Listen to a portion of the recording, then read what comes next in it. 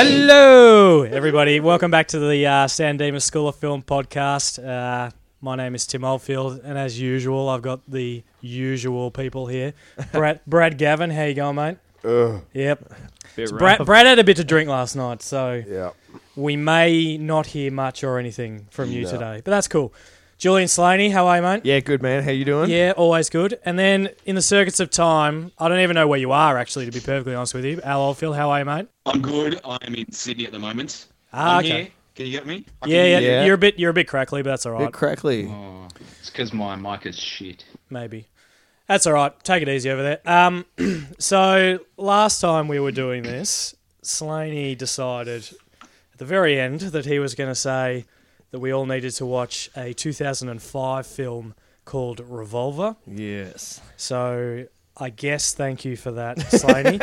But 2005, it might have been it's 11 years ago, so it's probably it's the second most recent film we've done. And what happened in 2005? I wouldn't know, but I think it's time for History with Brad. Brad. What happened in 2005? What happened in 2005, Brad? But just before we get into this, I need to actually... I think during our last podcast, when I selected the film, I said it was a 2006 film. I guess it's fine. Which it's actually 2005 Oh, that's for just those thrown out super everything. critics. Because I've gone and got all this history on 2006. Have you really? No. Okay, no. Talk about... All right, so going into History with Brad. Look, I'm just going to have to say that the history of Brad this time's really not really prepared because I drank a lot of beer last night and I spent this morning very, very sick. And so it's a standard Sunday. So 2005, stuff happened. Things may have also happened to people in places and that's the end of History with Brad. What were you doing in 2005? What was I doing in 2005? Probably drinking a lot of beer and waking up on Sunday morning feeling like I did this morning. So, yeah. Yeah, Brad, 2005 was the year before the magical year of 2006 for us. Yeah, 2006 was a magical year, I must say. Yeah, that was a big year in our social group. A lot of bush in. I'm really curious to know. Yeah. Clearly, we're not cool enough to know about that one. Yeah, man, we were. Yeah, no, that's fair enough. All right. Anyway, well, let's just. Sorry, I do apologise. Let's just chalk that up as not much happened in 2005. Oh, I'm sure heaps happened in noteworthy. 2005. Okay. Just Nah. nothing I can think of. If If if anyone wants to email in about what happened in 2005, you're more than welcome to sandimasfilm@gmail.com. That'd be great. I like that. Anyway, All right. let's get cracking. So, Julian, Jean-Pierre, Slain Dog Millionaire. Julio What Brutalia. is going on? So- what is wrong with you? Why did you make us watch this? Yeah, so let's I take it you didn't like the film. maybe just get started in terms of. I mean, obviously you chose this film, The so appeal, I guess. yeah. Well, just go into what are we looking at here with Revolver? Look, it's it's a Guy Ritchie film. Not even a lot of people realize it's a Guy Ritchie film. It's certainly not a film that stands out like other films like Snatch and Lock, Stock and Two Smoking Barrels. But Was this number 3? yeah, I think it was. No, Rock and Roller was before this, wasn't it? Was it? I don't know. I have to clarify that. I'm pretty sure Rock and Roll is newer than this. So. So we don't know where it was in the Guy Ritchie timeline. Is someone looking that up? Are you looking that I up? am looking that up right now. I'm pretty sure it's the third movie of his. All right. Because I'm sure that Rock and Roller came out 2009, maybe That's what I would have 2010. said. Yeah, Okay. kind of. Yeah. Look, I discovered this film on the interwebs. I don't own a legitimate copy, but I was just trawling through the internet one day and came across this film. Revolver, Guy Ritchie film. It's got Jason Statham in it, all that. I'll check it out. And the first time I watched it, I didn't really know what to make of it. I think I had more questions than obviously answers after watching the whole film. But there was something about the movie that really just struck a chord with me. I really, really like this film, and I know that everyone else is going to be like, "What the hell was that, man?" But there's something about this movie I really like, and I think it's I've got a couple of notes. Oh, what do you got, Brad? What do you got? According to IMDb, it's the fourth film because there was one in between Snatch. We're talking full-length films. So Wow. one in between Snatch and Revolver called Swept Away. Oh, Wow. never heard A of it. dollar for anyone who's ever heard of that. Oh, God, it's got Madonna in it, that's why. Yeah, that's what I said. It's Madonna in it. Yeah. Oh. Well, we can't hear We you. can't hear you man, very well. You got your crackhead microphone. Yeah, that's it. Yeah, so you're intrigued by this. You found it really enjoyable. Yeah. A lot of questions. One of the things I like about this movie is because I kind of like you come out of a movie, you question what the hell did I just watch? As much as I love my dumb, lame action movies like Speed and other films like that, I really enjoy a movie where I can Speed come 2. out and Speed 2. Love a movie where I can come out and just really question. I guess I'm in a lot of ways question my own life and go, wow, what am I? Okay, so I have a question. What do you got? Not a question, but a statement, I guess. Oh, I kind of feel like there's just going to be a lot of statements directed at me. Going, Jules, what the fuck is So this? last time we were all together, we all set out a suggestion aloud, right? Mhm. Is what we thought it might have been. Now, Brad, you said Mulholland Drive. Timmy, you said I Am What Legend. did you say? I Am Legend. I'm Legend. Yep. And I said Donnie Darko. Yep. Now, I was watching Donnie Darko yesterday, just by sheer coincidence, and it rang true a lot to me in the sense of like, Donnie Darko is a film that I don't understand, but the filmmaking is such that I get swept along and I enjoy the challenge of not understanding it, if you will. Whereas Revolver just felt like I just couldn't keep track. Do you know what I mean? Like, Yeah. it just felt like sort of a bunch of It's a bit of a vignettes. mess. One of my notes says it actually felt like a parody of a Guy Ritchie film. Yeah. The whole... Like it was, I don't know. There were heaps of quotes at the start, and then Statham was like, I don't know, way over the top, confusing. Like I was just, look, I made a lot of sandwiches in this film. Yeah. So Jason Statham. So at the start, he's getting out of jail, right? Yeah. And he's been there for seven years. 7 years. Which was like he basically was because he was involved in this game. This was cards. I think. illegal card games. Yep. Yeah. And shit went crazy. Yep. At the card game, and then he got dobbed in by. So the basic run, because Smacker obviously, guys. in order to figure this out, and I kind of agree with Al, because if it's taken me, I've watched this movie, a solid 7 or 8 times now, to really, because I want to understand it. I want. Why? Why would you do that? Jules, go watch a sunset or something. That's like 14 hours. But I have honestly wanted to have a solid understanding of the story, because I'm one of those people, like, certain people question their existence in life. I question confusing films. The first time I watched this, I was confused. I came out of it, I was like, what did I just watch? And I wanted to understand it. And I swear, like, even now, at the end of it, trying to understand all the little ins and outs of it, really, really, like, I still have questions. Yeah, I find it a very confusing film. And even after watching it so many times, I still have a lot of questions. But it's only in the recent couple of times that I've watched it, the recent 300 or 400 times that I've watched it, where I've really started to wrap my head around it and understand the concepts that Guy Ritchie was trying to get across. But obviously he wanted it to be so... I think it's interesting that you mentioned Donnie Darko, because he wanted it to be a weird film like that. He wanted it to be one of these Mulholland Drives where you come out of the movie and you're not supposed to understand it. And I think he wanted people to sit around in a room and discuss it. Yes. Which is what we're doing. And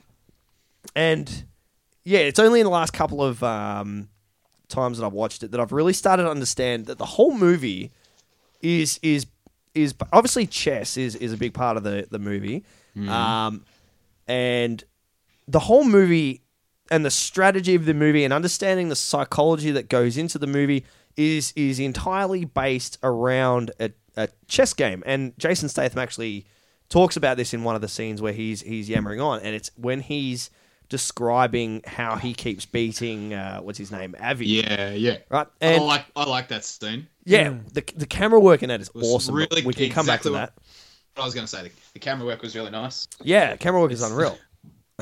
And it goes along with the story really well, you know, the way he's describing it. But then I was kind of like, yeah, when I watched it, and then I kind of related that what he was talking about the con, about the game of chess, and I'm like, wow, this is what the whole movie's about. You know, it's about playing your opponents, and you know, yeah, it's a weird one. Like if you ask me what the film's about, I probably couldn't give you an answer. Okay, so at the start, right? So he gets out of prison. He's been out for a couple of years. He's gotten really good at earning money through illegal games or whatever he's doing. And he has this. He beats this casino owner, Macca. Is it Macca? Macca. Yeah. So Mac, Ray Liotta. yeah, that's I who. really struggled to remember everybody's names. Yeah, and look, and I even know I did as well. For some reason, I have a real problem with his acting. I don't know, something about him just. Ray Liotta. Yeah, it just he seemed he In annoyed general me more or than in anything. this? I think just in this. I don't know how much I've seen him in anything else, but anyway, Yeah. so he beats this guy, and this Macca puts a hit out on him, but he gets saved by, I called him Card Guy, but I think his name's Zach, who is one of the two. He's Zach and Avi. Yeah, Zach's the big the big Yeah. dude. Avi's the because he kept dropping cards. So I'm like, hey, this is Card Guy. card guy. Can we just call him Pussy from The Sopranos? 'Cause Sure. that's what everyone will know. Oh yeah, he's true. I was trying to figure out where I noticed him from. Exactly. It's my whole thing in the movie was like, okay, so it's Ray Liotta, Jason Statham, Andre 2000, Pussy. and Pussy from The Sopranos. And it's like, okay, cool, I've got this. It's great. Yeah. Yeah, so But my point, like you can't. It's the film hasn't done its job if I don't even know these people's names. Like, yeah, no, I I'm agree. sitting With there that. going, oh, so Ray Liotta does this to Pussy, and then Andre 2000. That's Andre 2000. Oh yeah, look, good on him. Like, Good on him. I'm not sure that I ever heard them call him Zach. What did anyone say Zach? There's a couple of times where they Okay, mention Zach. must have been somewhere else. It's Anyway- very passing. So okay, so see up how it until is. this point, right? So they save Mr. Green, Yep. Jake Green, who's Statham, from getting shot outside his door. Yep. So Zach drives him away and meets up with Avi and blah blah. By this point, I'm like, okay, I'm with this. Like I'm not, you know. And then when they start talking about you got 3 days to live, and then we can help you, give us all your money and do what we say. Yep. I'm like, what? Like I don't. Yeah. I don't understand. One, they don't say you're going to die in 3 days, but we've got a cure. But Yeah. we'll help you only if you do this. It's like we're just going to help you not get killed by this Macca guy. And he's like, Yeah. well, I'm going to die in 3 days anyway. So why am I doing this? Like, I didn't understand why Statham was so invested into this process. This is just didn't make sense to me. This is one of the parts where even I'm a bit like, yeah, I'm not sure. Like I said, I've watched it a few times, and Yeah. I've really watched a few of these I scenes. can tell.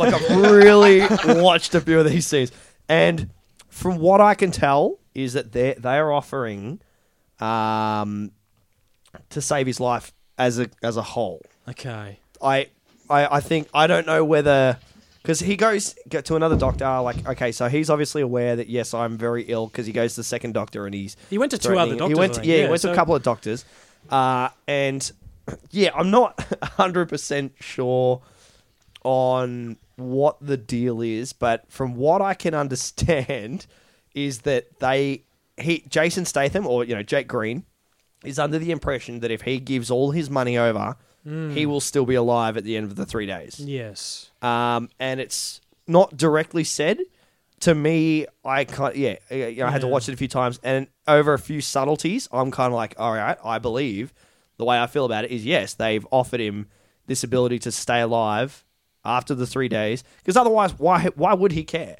Well, Like, that's what I was what's the racking my point? brain about. Otherwise, he'd just get out of town and Just live go it have up some for 3 fun. days, So I'm like, yeah. and yeah, it's just a few subtle things that are said that I reckon, okay, yes. So yeah, obviously there's a whole lot going on in this movie. There's a whole lot of confusion in this film, and this is, quite a heavy reason at why I've watched the film so many times is because I, like a lot of films, like Donnie Darko, for example, I can watch that over and over again, and I don't quite understand the concepts. Whereas, like, I get the basic concepts, but it's even like I could watch Mulholland Drive 1,000 times, and I don't think I'd ever understand it. Whereas this film, Yeah, no, absolutely. this film, I can watch this, and every time I watch it, I pick up new things. I pick up subtleties that I didn't get before, and it's slowly becoming a complete package for me, and I'm having a complete understanding of what the end game is. So I don't know. Like the trouble I had, like a film like Mulholland Drive or Donnie Darko. I mean, they're our two sort of running examples, I guess. Yep. Like made sense narratively. Well, Mulholland Drive not so much. But they seemed more coherent as a film, like as a made film. Whereas this, I dead set. I sat down and watched this, right? I'm watching this for the podcast, so I'm not going to do anything else. Yeah. I'm going to watch this, all right? I Lots don't of want to be focus. distracted because Jules says it's confusing and he's interested. But I found this so hard to follow, and it felt to me like it was the filmmaking that was the problem, not the story. Like the story just felt like it was jumping around so much that I couldn't... Like, they just felt like... I've said this already. They felt like individual scenes that I would focus on and be like, yep, okay, he's explaining the chess game. And then all of a sudden we're at Ray Liotta, and I don't know who he is or what's going... Why he's angry. He was angry a lot. He was angry a lot. Like, Why do you know was what I mean? Like, it wasn't so much I didn't understand the... or the story. It was more filmmaking just was loose and I couldn't concentrate. Well, look, it feels like a filmmaking thing more than a narrative thing, which is certainly two of these first two films before that. No, I think I understand what you're saying. Like, it is a very choppy, confusing film. Like, one of the notes that I made was I honestly, now this might be a confusing question. Can we look up when was Kill Bill made? Yep. I watched this movie and I swear to God that what's his name? Guy Ritchie had a big evening of sitting down watching Kill Bill, and he's taken so many. 2003 was that it? 2003 Yep. Kill Bill was made. I reckon that Guy Ritchie sat down. He's gone, I'm going to watch Kill Bill, and he's so inspired by so many scenes that he's seen in Kill Bill and applied it to this movie. Like That the use- animation, the bit animation was just so out of place. Yeah, I that's love the animation. That's what brought me back on board. oh really? It reminded me a lot of A Scanner Darkly. Mm-hmm. You seen that one? Yep. Yeah. No, I haven't seen Where that the one. whole thing is animated. It's like Keanu that. Reeves, isn't it? And Yep. yeah, and it extends the reality. I really like that bit.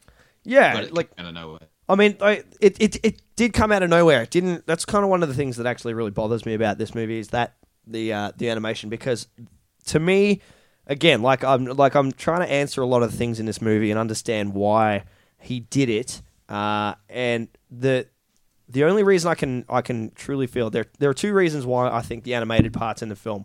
One is it's a representation of what they're seeing through the gas masks. You know, they put their gas masks on. That's when it goes animated. I'm kind of okay, you know. So it's a way of representing a different reality, or it's a way of representing like anger, because like Ray Liotta's character, there's a scene where he's cracking it, and he's, you know, the animated visualization of him is that his hair's on fire and he throws his hands down and machine guns come out and he's shooting the floor, right? Yeah, it's like these two guns come out, and it's just an animated way of representing his anger. And it's still That was kind cool. of I really like that. yeah, that was really cool, but it like you're right in saying that it didn't feel like it was in the right place. Like I just don't see that this is the kind of film that needed to have it. And I was kind of like, I reckon he watched Kill Bill. He was like, that's a really cool concept. I want to do that in my movie. I'm going to throw it into this film. Because in a lot of other scenes, whilst the action and the film is completely different from Kill Bill, the film style, like the solid colors, like there are scenes where the only color in the entire scene is just blue and black because the whole thing is lit. Like so many scenes are lit like Kill Bill, and then there's the animated scene. I was like, wow, this is like Kill Bill. And like there are too many similarities between the two films. And that was one of the things where I was like, I was a bit disappointed by that. But I still really loved how they were used. I liked the solid blues for Ray Liotta's character. I liked the solid reds for, what was his name? The Lord John guy, the Asian triad boss or whoever it was. Yeah. Like I liked that use of color. And I did like the animated stuff, but I just didn't think it really fit that well. Okay. There are obviously questions. Like, I'm curious to know, obviously, jumping fairly deep into the film, what you guys really thought it was that he was defeating. So, obviously, in the elevator towards the end, he's talking to himself. Like, what is your perception of what it is that he's killing off in himself? Because obviously he's taking control. The whole movie is about taking control of this particular enemy, right? This enemy within, and all of the quotes throughout the movies and all of the little one-liners, because they throw so many one-liners out there. I even made a note that this movie reminds me of like one of Shakespeare's plays in the fact that there's so many friggin' head games going on, and there's so many like cheesy one-liner kind of like dialect. So many cheesy. That's where the parody of a Guy Ritchie film came through for me. Oh yeah. It's like Lock, Stock and Snatch had great one-liners that just felt really natural, whereas these felt really forced and parody-ish. Yeah, and I think that's one of the things I kind of liked about it was because even from the opening scenes, one of the things I wrote was like the whole movie is clearly, not even subtly, the whole movie's clearly done in a set as opposed for only a few scenes which are obviously filmed outside. But you can clearly see that so many of these scenes are like basic sets. Obviously, like there's a lot of money been put into these sets, but like the scene where they're playing golf on the roof, and it's like, man, that is a set if I've ever seen a set.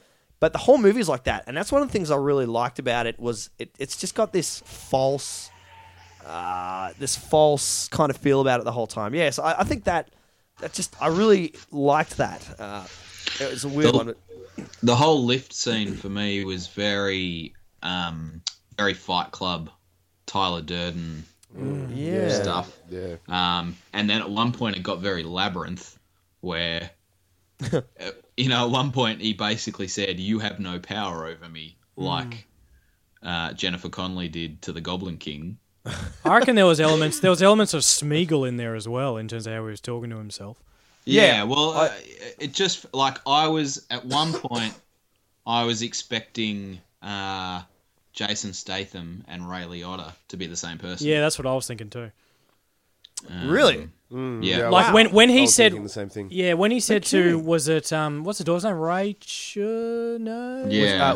The Rachel? Daughter, Rachel. Yeah. When he said, Rachel! yeah, Rachel. when he said, "Look at me, Rachel," I was expecting her to look up at Liotta when she. And see Liotta. Yeah, and I'm like, oh, that would have been good, but That would have been a good twist. You know what? I didn't even think about that. Yeah. I mean, I think maybe from the get-go, I always knew that they were individual people. Like my partner Katie, when she watched it, there's a line that Avi you made Katie says. watch this?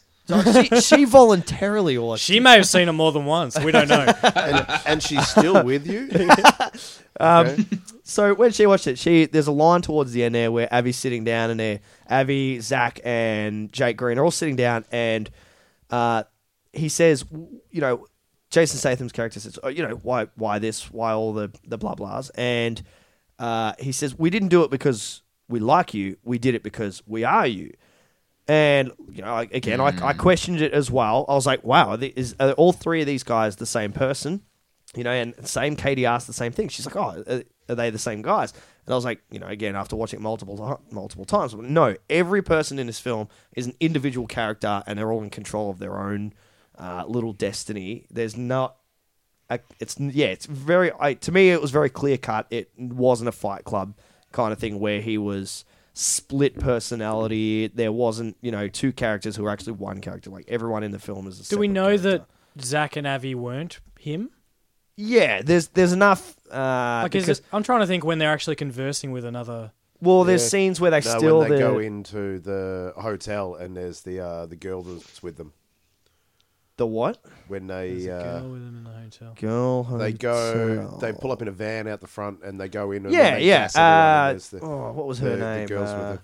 Didn't write it down. She wasn't an important enough character to note, apparently. Oh, I clearly don't remember. No, I it's- don't remember this scene. no, It's when they go yeah. in and gas everyone and then rob Yeah, them it's all it's while the female that's working with them, right? Like they're very much individual people. It's not a case of this collective of people is the one person.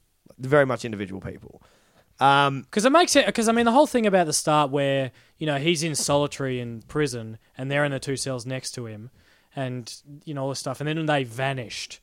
There was this thing as saying, "Oh, there was one day that the other two just vanished." I kind of like that actually. The whole because there's a part where it says where Jake Green's talking about the way these guys escaped, and they said, he's like, "Oh yeah, basically they decided to go on this day," and the thing that he says. Steel and brick wasn't even mentioned, and somehow they just made this escape. And I'm like, far out. How'd they do it? I can't answer that. I have no idea. I have absolutely no understanding of so many things in this film and how it was accomplished. But I mean, I kind of like that. I guess where it gets hazy for me is like, yeah, look, I didn't understand, or I didn't see how they got out. Like when they revealed that they were the chess guy and the con guy, I'm like, oh, okay. Like I didn't see that coming. But I didn't care. Like it wasn't a big reveal. It was just like, No, yeah, see, I'm still here. I I just found that when- that I figured that out like almost straight away. Like pretty much just went, oh, they're obviously the two guys who were Yeah. in beside him in jail. It's like yeah, no surprise. Yeah. I mean, I'm with Al on this that things were just happening, and you just like, well, what? Who's this guy now? Like, I mean, they all of a sudden they mentioned Mr. Gold with Mrs. What's her name, Miss Walker. Yeah. Walker. Walker. And that woman, who was that? And then woman? she's talking about Mr. Gold. I'm like, who's Mr. Gold? And then all of a sudden the Triad guys come in. I'm like, hang on a minute, who are these guys? Hang on. Like we're Hang on. juggling too many people too quickly. Like Yeah, it felt yeah. like instead of it didn't feel cohesive in terms of bringing all these people in. It just felt like we were getting thrown at, like characters were just getting thrown at us. Lots of storylines going on at once. Kind Yeah, of thing, so and just who had whose money or drugs, and then and then all of a sudden there was this whole psychological thing about it. It's like, Yeah. oh, okay, we're not just worried about those guys, we're also worried about internally as well. And I felt that got all of a sudden, like it was almost like a switch was turned on, and Mr. Green and Macca were all of a sudden both just kind of freaking out mentally. Yeah. And I thought that just came on out all of a sudden. I don't know. Yeah, the whole clear, because obviously I really like the way you can hear what he's thinking, like in real time. He comes into a scene, he's talking to someone, and it's obviously representing what he's thinking as well. Yeah. Along with that, and I really like that. But that did come in late. There is this one scene where they do it very early on, then it does kind of pause, and then it's very late. It comes back in the film, and then it's like the main part of the film is what he's thinking and also saying. I really like that. I thought that was clever, but I completely understand what you're saying about like the introduction of the characters. Yeah, exactly. It's taken me how many times? That's like 7 or 8 times to watch this, and I still don't completely understand. And I think that's a problem. Like I think that what kind of going on what Al was saying in terms of, okay, with Donnie Darko, you still enjoy and you're wrapped up in the story, even though you don't fully understand what the ending is or whatever, or what's going on. Yep. Whereas this one, it feels more like you have to understand it to enjoy the story, and understanding it is the hard part. Yeah, I'd probably give it that. Do you know what I mean? So yeah. it's like, like I was thinking to myself, okay, well, if this wasn't the podcast, I probably would have turned it off somewhere in there. I don't know where. Yep. But I would have been I would have been too busy making sandwiches. You would have been full and satisfied. But I mean, yeah, I think like I can see what Guy Ritchie's trying to do, but I just think he's failed at it a bit because he's made it's just too messy and too all over the shop that it just detracts from the story at the end of the day. Like you still got to have like a story that's easy to follow, I guess. I was going to say that, like, going on his previous films, so, you know, Snatch, Lock, Stock, and I'm a real big fan of Rock and Roller as well. I really like that film. It's awesome. They were smart and really intelligent films, and this film just wasn't smart or intelligent. It was really rough and almost like rushed. It was almost like it was one of those ones. Yeah, it was so messy, exactly. And it was almost seemed to me like it was one of those films where the studio really just wanted him to get another film out, and he didn't really want to do it, but he was under contract and he couldn't get out of a contract unless he made another film. So he just went, this is it, and just get it out. And he called in some favors because there's, you know, a few recurring actors in. So, you know, Statham and I can never remember that guy's name. He's the guy that's the shooter in this film. Never remember. He's in so many of. He was good actually. Mark Mark Strong. He was good. I liked him. Yeah. He's in a lot of films. Yeah, he's actually my favorite character for the film. Yeah, easily. But it was just messy and it was just all over the place, and it was just like I felt. Again, he was in that bit at the start. Yeah, he wasn't, but he was like probably one of the more important characters. Yeah, but not enough. And I don't know. It just felt like it was like the whole movie was just like I have to make another movie to get out of a contract sort of thing, and this is it. I don't care. Or it was Guy Ritchie thinking to himself, I don't want to be known as just the gangster guy, so I'm going to try something new. And that's and kind then of after he's like, felt. yeah, maybe I'm the gangster guy. Yeah, I felt that he was. And so was Rock and Roller. Rock and Roll would have been, what was that? 2008. So that was okay. So that was his next one. Yeah. Because Rock and Roller feels like a return. Yeah. To what he was doing best. Yeah. But the thing with with Rock and Roller and Snatch Rock and Roller is a lot more like Snatch and Lock, Stock. Yeah. He clearly did this and then went, oh, that didn't work at all. I'll go back to what I know. And what I'm good at. Yeah. It's probably a case of heaps better. Everybody went to the movies expecting another... Like when I first saw it, when I was browsing the interwebs and came across it and saw Revolver, and I mean, maybe this is one of the things that really enticed me into it, is because I was so heavily expecting another gangster film, another, Snatch, and another... It kind of sort of was a gangster film. Look, it was, but it was far more... It had the gangster element, the Guy Ritchie gangster element, but then it threw me so far to the left, and I was like, what the hell just happened? I think that's why I wanted to come back to it and have wanted to answer there so many times, because I was probably so invested in what I was expecting, and then it was just completely different, and yeah, maybe that's one of the things that I really enjoyed about it. But yeah, so there's a few scenes in it, that make me cringe a little bit. Yeah, like the animated, some of it's really good, some of it's just like really cheesy and shit. I think it looks good. I just don't think it was really done had a well, place. but yeah, it didn't really have a place. But going back to the Sorta is that awesome character's name. Yeah, the Sorta. Can't remember his name. Yep. Sorta. One of Are we talking about Mike Strong? Yeah, Mike Strong. Yes.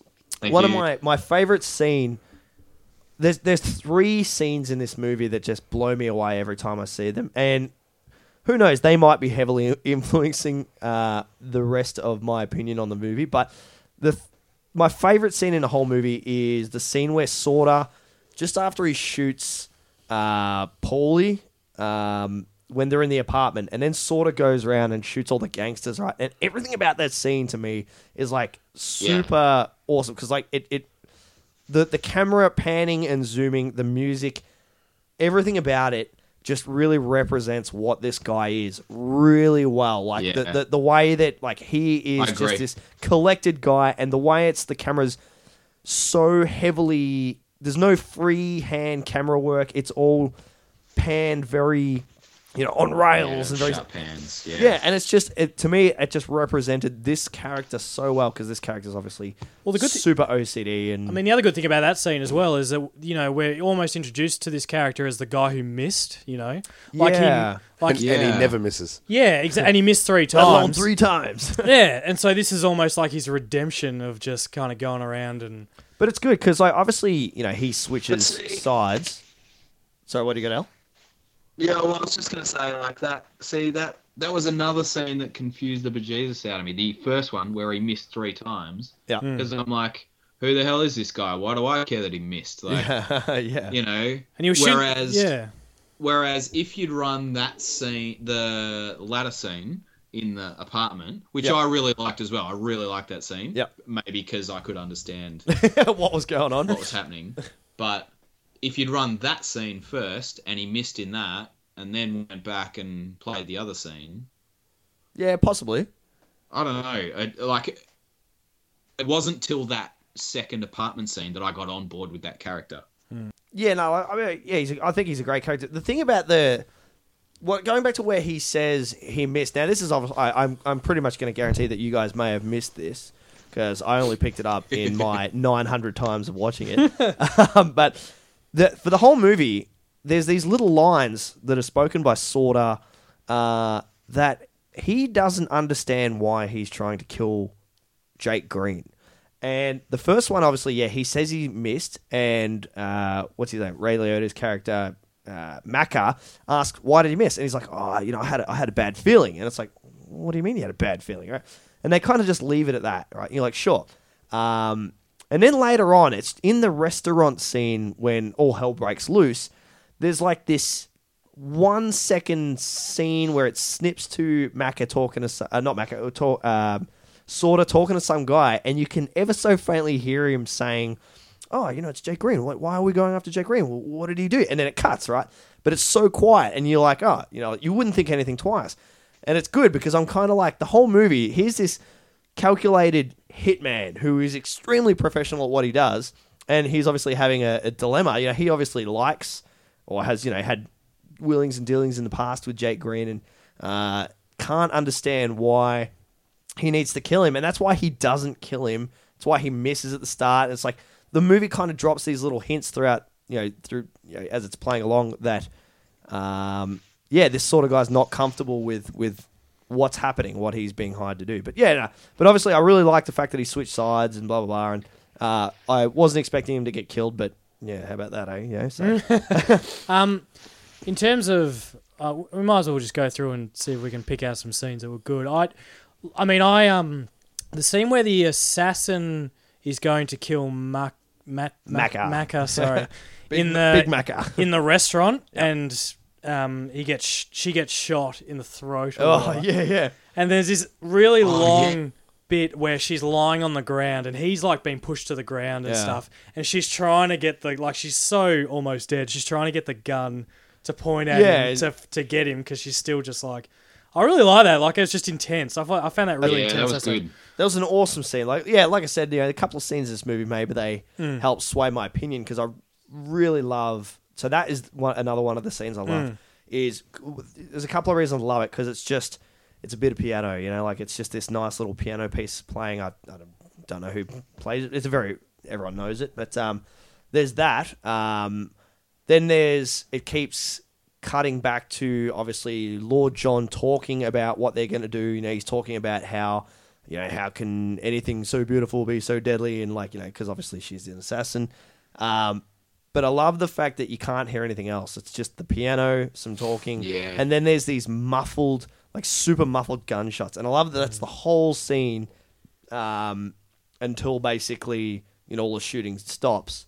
And I really like that. That was another. I thought that was a great scene. Yeah. See, I agree. I totally agree. That's a lovely scene. The audio is amazing. It's super intense, like you said, Timmy. But that's like a slice of pizza in a whole pizza that's just it's not making it up enough. You're right. There are some great scenes. But the whole movie felt like just separate scenes. I don't feel like this connected together at all. I'm like, Yeah. oh, now I'm watching this. Now I'm watching Yeah. this. Now I'm watching this. This is cool. Now I'm watching this. Like, Yeah. credits. Now, this may have a whole lot to do with the fact that when the film was released, I'd say 1 out of 4 people really enjoyed this film. Big call. Oh, I'm basing it on the statistics of us, but so 5%'s not bad. touche. yeah. So no, I'm gonna say, look, yeah. Obviously, when this movie came out at the movies, it had a very low, positive, reviews. Like it was a lot of critics really tore it apart, which is probably why it got edited and re-released. Now, I've been meaning to ask you this. What's the other edit? so, as you gents know, I had to source you copies for this film because I haven't purchased it, and I had to ensure that I got the right copies for you guys to watch. Because the edited version, whilst it is the same film, it is a lot more dulled down. So I think they've attempted to re-edit the film. There's a couple of scenes that weren't in the original.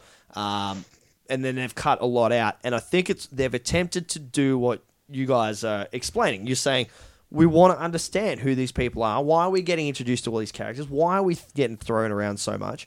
And I think the edited version kind of does that fairly well. It's still quite a confusing film, but the ending and all that is completely different. It's totally... With the edited version, do they start the film with what got him into prison? I think they... I can't remember. I Because don't think so. I'm only saying that because after this I had to go to Wikipedia and look at the plot just so I could figure out exactly what was going on. Yeah. And the plot synopsis started with all the stuff where he got into shit and shot the guy's foot and then all hell broke loose. And, Okay. Yeah. And then he went to prison. No, so it doesn't... I think it does touch on it fairly early on. Okay. Yeah, so I mean, obviously that's something that it's taken, again, like without sounding like a broken record, that I've had to watch this film multiple times to understand a whole lot of things, like the 3 Irish guys and understanding the money making scheme that they had going on, and to properly understand that, I've had to watch it quite a few times, and I think the edited version that I think was only released in USA and Australia, I think. I couldn't tell you for sure, but So this will make amazing listening for our audience who don't have access to the Julian Slaney edited version. no, you can. That's a good point. No. I didn't think of that. You can easily quite find it. Okay, look, I could honestly talk about this movie all day and try and understand the ins and outs of it, but I think I have a far greater understanding of this film than you gents do.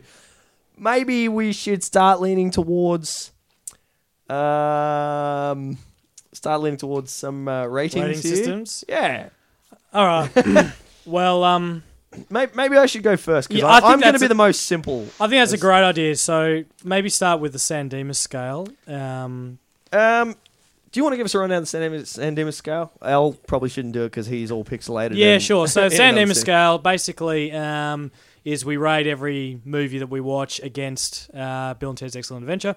100% is equivalent to Bill and Ted's Excellent Adventure. So, and we also have another scale, which I might as well talk about as well. Sandwich, because The it's going sandwich it's going to scale. be pretty relevant today, I think. So basically, if you're watching a movie and you are so distracted and you're getting hungry or whatever, and Bored of the you get film. up and you start making sandwiches and you're not really paying attention to the film, so obviously the more sandwiches, the worse the outcome for the film, really. So, but Cool. yeah, Slane, do you want to kick Absolutely. us off? Okay, so with the San Dimas scale, do I rate it against Bill and Ted? Would I say it's on par with Bill and Ted? Not even close. I'd probably give it 50% of Bill and Ted's.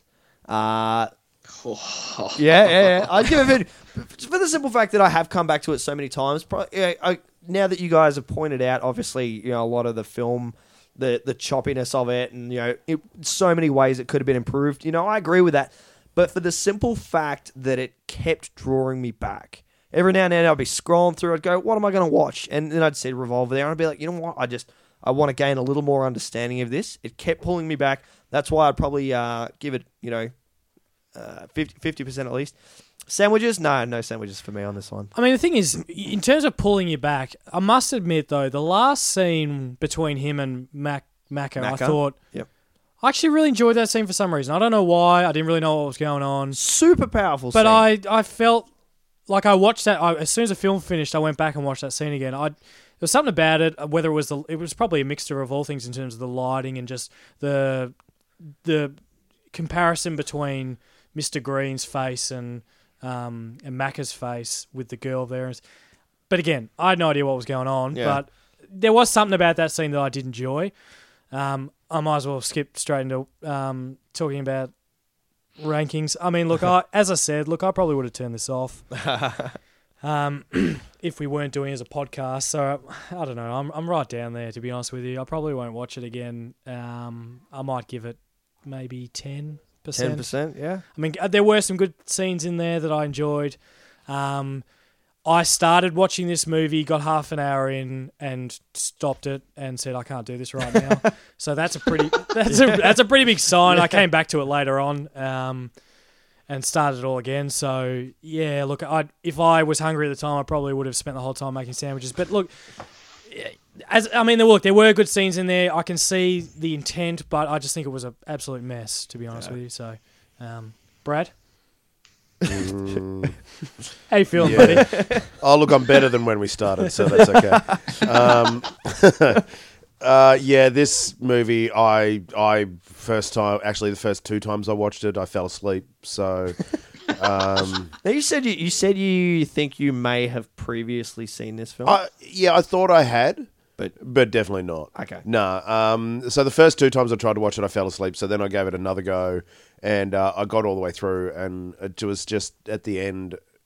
I don't know. It seemed to be, for me, it was an all right sort of film. It was like I watched it all the way through, and I think I did actually get up and make a sandwich at the time because it was like lunchtime when I watched it. A literal sandwich, like an actual sandwich. So, but paused it and came back, but. It's just like the end, and it was just messy, and it just wasn't what I was expecting, and it wasn't the masterpiece that was like everything else that he's done. There's so many lines that you quote out of Lock, Stock and Snatch and Rock and Roller, and there's nothing that you would ever quote to anyone out of this, purely because no one's seen it. Yeah. So no one knows what you're talking about. And there was also just nothing really for me that was that quotable sort of stuff, and it was like I thought it was just a real letdown for a Guy Ritchie film. So, yeah. It certainly didn't feel like a Guy Ritchie film. No, in some ways it kind of did. But I think Al got on the head. It was like someone was trying to do a Guy Ritchie film, and it wasn't him. So what's your percentage? It'd have to be probably in the 30s, somewhere mid. Let's say 35. That's actually more than I was expecting, to be honest. Yeah, look, I've seen worse. Yeah, not much. Like Mulholland Drive, I'd still probably consider I just had no idea what was going on in that film, and I've seen it like 10 times, and still I sit there at the end and go, huh? So Mulholland Drive is like your Revolver. Yeah, just keep going back. That's it. There you go. Yeah, that's it. You've watched it so many times, but you probably do enjoy the film, or do you just want to try and gain some understanding? Seriously, I've got way past ever enjoying that film. I just want to know what's going on, and I still don't know. But that probably nails it on the head. That's exactly why I keep coming back to this film. Like, it's Oh my probably God, you guys are connecting right now over this film. Man, there's light shooting out of our mouths, and no. Yeah, but Donnie Darko is also the same thing. It's like, and I think Al also summed that up. It's like, I love Donnie Darko. I kind of don't care that I don't know what's going on. It's just such a great film. It's like I don't care. That's the point, right? Yeah. It's at the end, everyone goes, "What's that about?" And I go, "I don't know. Could be this, could be that. It could be a lot of things." And it's awesome. Exactly. Exactly right. Apparently, it's about time travel. That really Something. excites me about filmmaking is where you literally sit there going, I have no idea, but it was great. And the thing is, that's the thing. To be left with questions after still really enjoying the film is so awesome compared to, just having questions. or asking the question of what was that about versus why was this made, or just being spoon-fed everything. Like there's you know what I mean? Like there's so many films out there that just, you wish they just let it unanswered, but they spoon-feed you everything. I mean, maybe that's one of the things I like about it is the fact that I feel as though I can figure it out. Like I could watch Mulholland Drive 1,000 times. Fucked if I know if I'm ever going to understand that film. But I feel like I can figure this out. I feel like I can understand this. So, L. I am on par with Timmy. I gave this 10% as well, and solely for those particular scenes that on their own were great. Yep. But didn't fit in anywhere else. I actually sent Tim a photo. I actually made sandwiches during this film. It was a whole plate of sandwiches. Oh, I only made I one was like, sandwich. dude, I'm watching Revolver right now. Check out what I made. we're going to we're throwing that on the Facebook page. Yeah, do it. Yep, definitely. But part of my 10% also goes to Slaney for picking a random film, like a film that none of us had seen and has, made for quite an interesting show this week. And in fact, I'd say 9% of it goes to Jules. All right. The issue is, it's an interesting episode for the four of us, but for other people, I'm just, if they can, because what Al said before about getting the right copy, I don't know, like that's a... Yeah, there's lots of them out there. If you are interwebs. We are getting close to the end, but I do believe we haven't had this for a while, but I think it's time for podcasting a wider net. So the backlash from the last 2 episodes has been insurmountable. So I thought I'd better do it this week. I found 2 podcasts this week on Revolver. The first one is called Dilettante Film and TV Review. It's by this guy called Joseph Hazani. It's like 3 minutes, and it's just as confusing as the film. So check it out. Yeah. All right, I'm on it. So second podcast you found, Al. The other one I found was called Best Forgotten Movies. Now, I haven't listened to the whole podcast yet. Hang on, is that like this thing's best forgotten, or it's actually the best of the forgotten films? Yeah, that's a good question. I think I'd Gold. go down the first bit. Well, I'd say this there's, is best there's- forgotten.